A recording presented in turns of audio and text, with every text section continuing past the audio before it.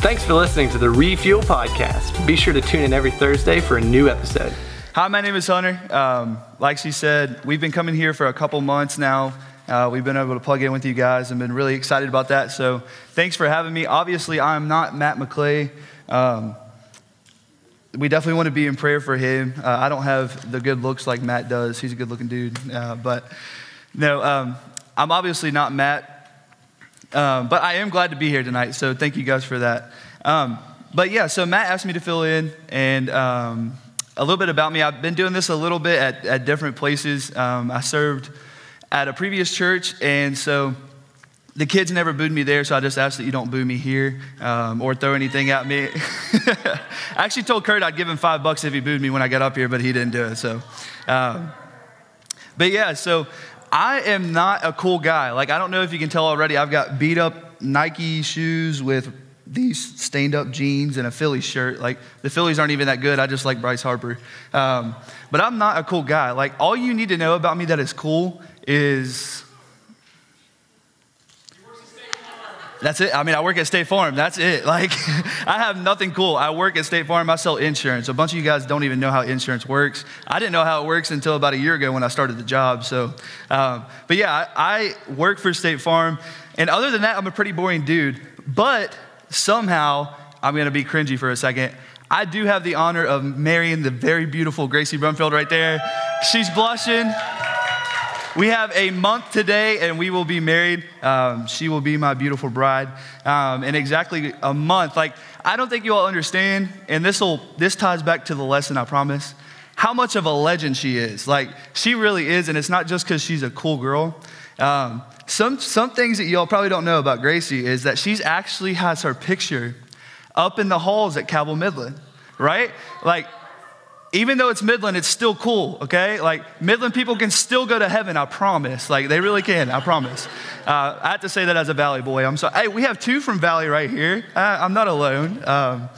But yeah, so Gracie was first team all-conference, first team all-state her junior and senior year in volleyball. That's pretty amazing. And then after that, she went on to play at the Marshall University, where she got to play as a freshman, which is a big accomplishment. And some of you are like, why in the world would this super amazing woman want to marry a guy that sells insurance for a living? And let me tell you, fellas, like, all the guys really do sit over here, like majority of them. But that God works in very mysterious ways. I promise you guys have a Gracie out there, just not mine. She's mine, you can't have her. But the Lord works in very, very mysterious ways, and there's still hope for you too. But yeah, so tonight we're going to look at how God worked in a very mysterious way with my favorite person in the Bible outside of Jesus, obviously is Jesus. But Gideon, how many of y'all have heard of Gideon? Yeah, so Gideon's my favorite story. I kind of relate to Gideon, not that my story is Gideon's, but I come from a small town of Canova, West Virginia. Some of you probably don't know where it is. It's actually right outside of Catlettsburg. It's like 20 minutes from here.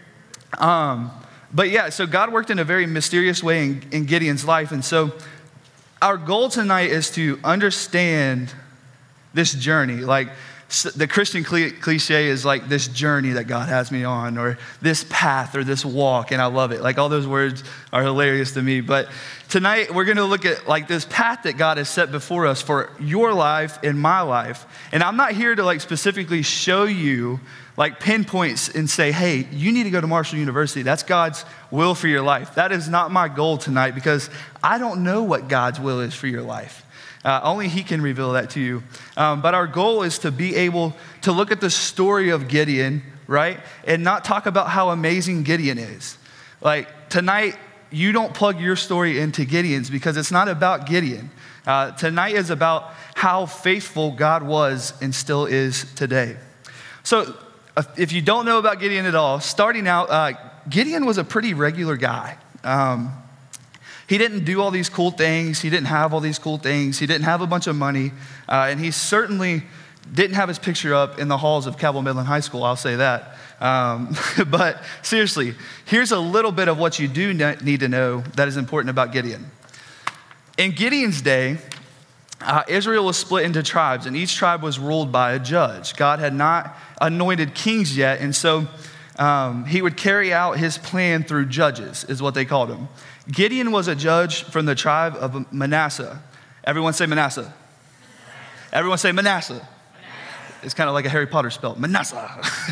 But so he was from the tribe of Manasseh, and he was the judge over Manasseh. But number two, during Gideon's life, Israel had fallen into the hands of the bad guys. Everybody say the bad guys.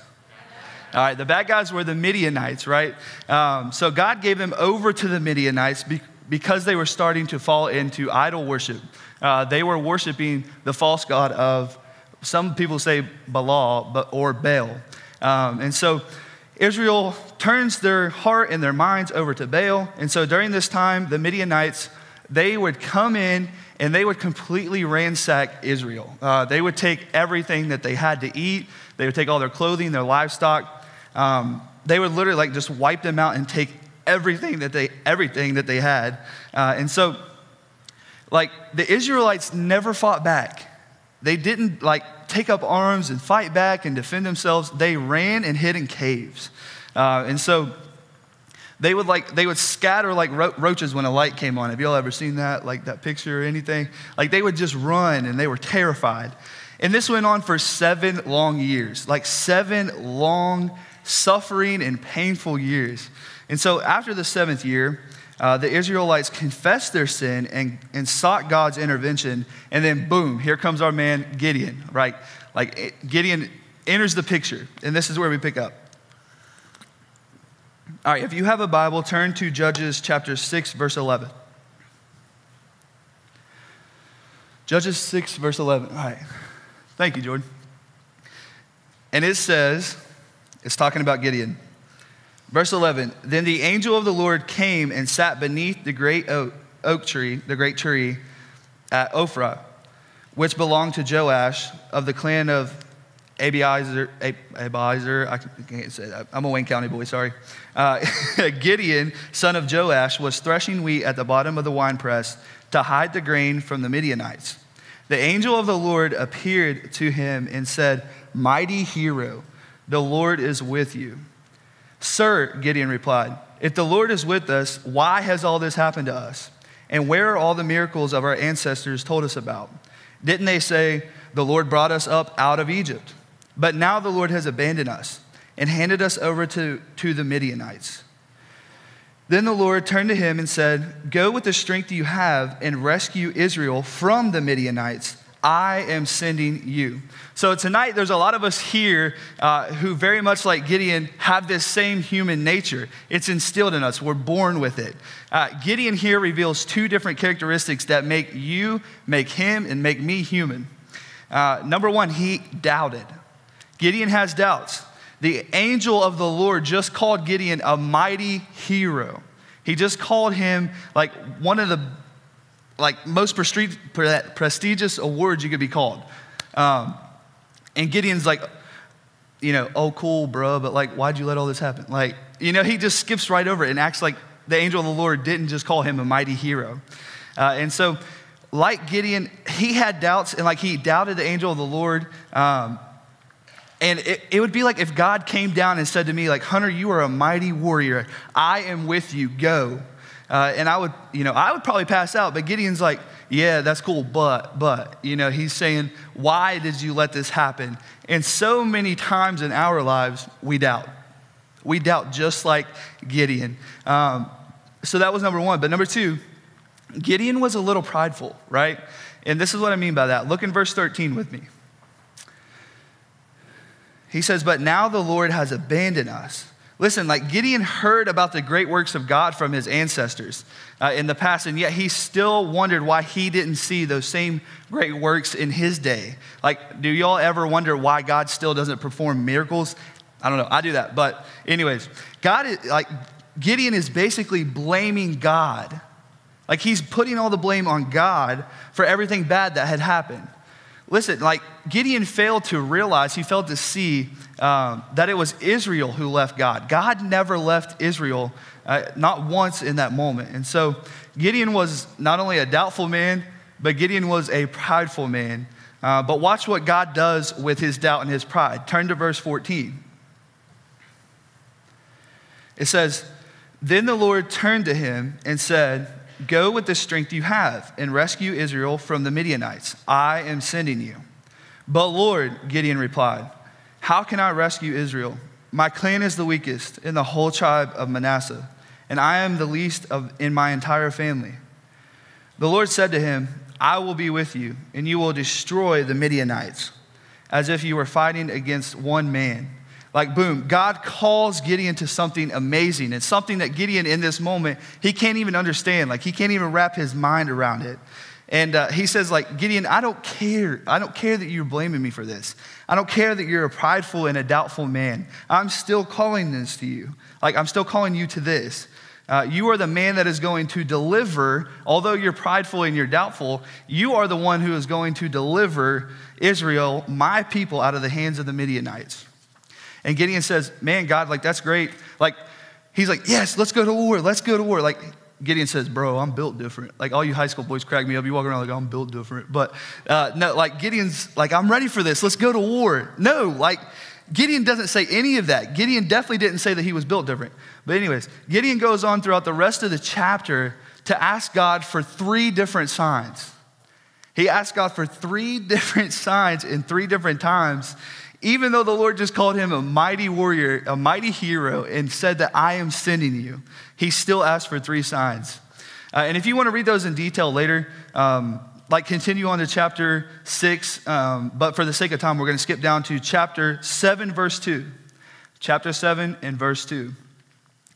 So basically, this is what happened. So Gideon, he asked the Lord for signs, and the Lord graciously answered. And so right before this, the Lord empowers Gideon, and so he blows a ram's horn, and warriors from a bunch of the tribes come to Gideon and fight the Midianite army. Okay, so now keep in mind that Gideon really hasn't changed much. Like, he's probably still that same prideful and doubtful man. And so don't think that there's really been a change in him yet. And he's still prideful, he's still doubtful, even though God gave him 3 amazing signs. Like, you can go back and read those if you want to later. But there is a shift in Gideon's heart and his mind that we notice here in chapter 7, verse 2. And it reads, "The Lord said to Gideon, 'You have too many warriors with you. If I let all of you fight the Midianites, the Israelites will boast to me that they saved themselves by their own strength. Therefore, tell the people, whoever is timid or afraid may leave this mountain and go home.' So 22,000 of them went home, leaving Gideon with only 10,000 who were willing to fight." And so here they are, like, they're about to fight an army of right around 100, it's like guesstimated 135,000 warriors with the Midianite army. And so he starts with 22,000. So the odds are already stacked against him. I don't know, like, if you guys understand how crowds work, but 135,000 people are a heck of a lot more than 22,000 people. And so the odds are stacked against Gideon and the Israelite army. But God tells him to get rid of the ones who were scared. And so now the odds were already stacked before, but they are doubly, like double dog dare, doubly stacked against Gideon. And so now Gideon's army is cut almost in half, and he is left with right around 10,000 or 11,000 men, right around there. Gideon is probably freaking out. Like, I would be stressed. I would just give up. I would take my hands off. I mean, if you guys were asked to go fight a battle of 135,000 with an army of 10,000, I don't know that you would do it. I know that I would definitely not do it. And so there's no chance at all that they win this war. Like, if you think about war at all in your head, like some of you guys, there's no chance at all. There's no hope strategically for them, mentally, emotionally, physically. They have no hope at all. And so then God goes and tells Gideon that his army is still too big. Look at chapter 7, verse 4. "But the Lord told Gideon, 'There are still too many. Bring them down to the spring, and I will test them to determine who will go with you and who will not.' When Gideon took his warriors down to the water, the Lord told him, 'Divide the men into 2 groups. In one group, put all of those who cup the water with their hands and lap it up with their tongues like dogs. In the other group, put all those who kneel down and drink with their mouths in the stream.' Only 300 of the men drank from their hands. All the others got down on their knees and drank with their mouths in the stream like dogs. So Gideon is done for. Like he was already, the odds were already stacked. They were doubly stacked. And now they're like 10 times stacked. There is literally zero hope. And like Gideon, he's done for. Israel is done for. And like if I'm in Gideon's shoes, I'm definitely out. Like somebody else come in here, you do this. I don't want to fight them. You got it. Like, are you kidding me? You want to fight an army of 135,000 with 300 men.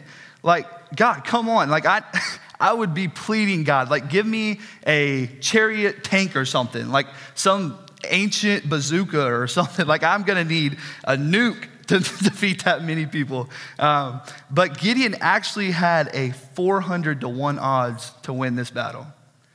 There was a 0.25% chance, 0.25% chance of Gideon and the Israelites winning this war against the Midianites. And so I encourage you to go, like, please go back and read through what happens. But long story short, Gideon goes back to his camp with his 300 men. They then go on to rally and divide into 3 separate groups. They blow these loud ram's horns. They gronk spike clay jars and smash clay jars. And then all of a sudden, the Midianite army, they start attacking each other. Like their own men are fighting against each other. And they start to kill each other. And so some of the Midianite leaders get away. And here's where we're going to wrap up tonight. This is so overlooked when we talk about the story of Gideon here, and one of the tribes of Israel, like they get upset with Gideon because he called them later on to come hunt down the Midianite leaders that got away, right? Like they get mad that he didn't call them to war in the first place, and they didn't like fight that first surge. But look at chapter 8, verse 2. Chapter 8, verse 2.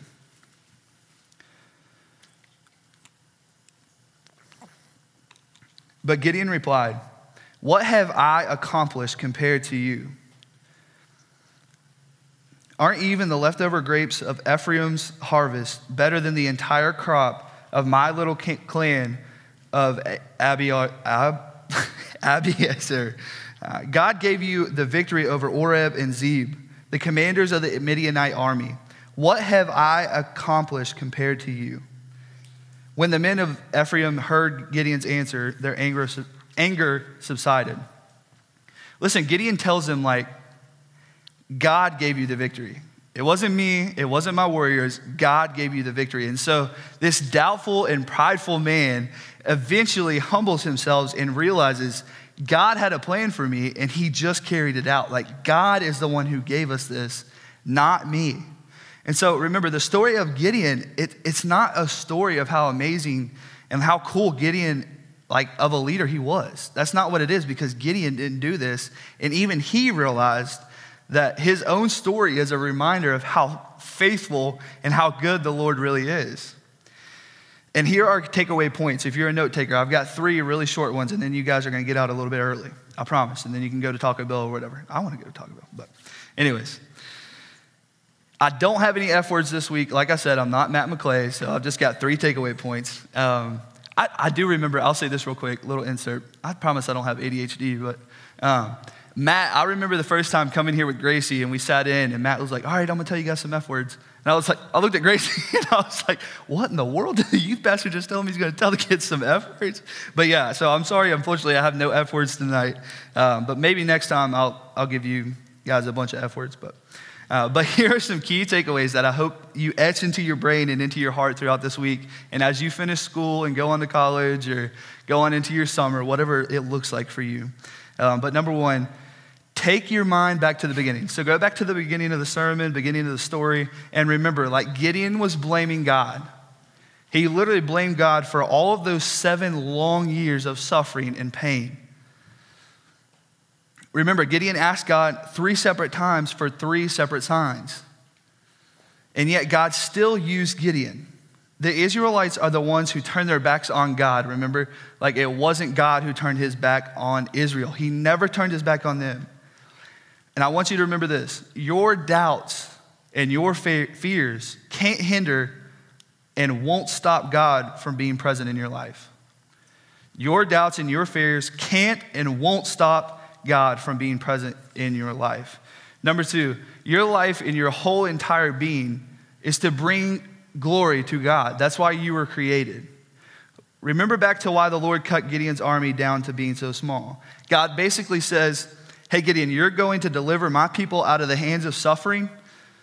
Oh, and by the way, you're going to do this by fighting an army of 135,000 with an army of 300. And I'm going to do this because I don't want you and your people to be able to look back and take the credit for this victory. Like God's saying, I'm doing this so the people see, not only Gideon, but the people see and believe that I am the one who did the work in you. Your life is no different in this case. My life is no different. Number two is you cannot and will not fulfill God's plan for your life without him. He's the creator of the plan.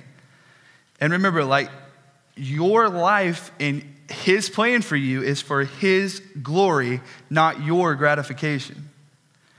Number three, when God shows up in your life, give him the credit, acknowledge him, say, thank you, God. Remember at the end where Gideon says, the Lord gave you victory, not me, not my army. The Lord gave you victory. There was a shift in Gideon's heart where he went from blaming God for the 7 long years of suffering and pain. He went from blaming to believing that God would deliver them. Gideon took ownership of it and he believed it. So I'll wrap up with this. Like, when God moves in your life, turn your blaming into believing and watch how the Lord moves. Let's pray. God, thank you for tonight. Lord, we just want to remember Matt in our hearts and his family. God, I thank you for the opportunity to be up here. Lord, you say that when your word is preached, it won't go void. And so, Father, there it is. I pray that you would do something with it. Lord, I pray that we would be mindful of your plan for our lives tonight. And as we go on into the summer, Lord, may we make all of our decisions based on you and through your eyes and your mind. And may we seek you for that. And in Jesus' name I pray. Amen. Thanks again for listening to the Refuel Podcast. If you have any questions or would like to review the notes from this podcast, be sure to download the Refuel app from the App Store on any mobile device.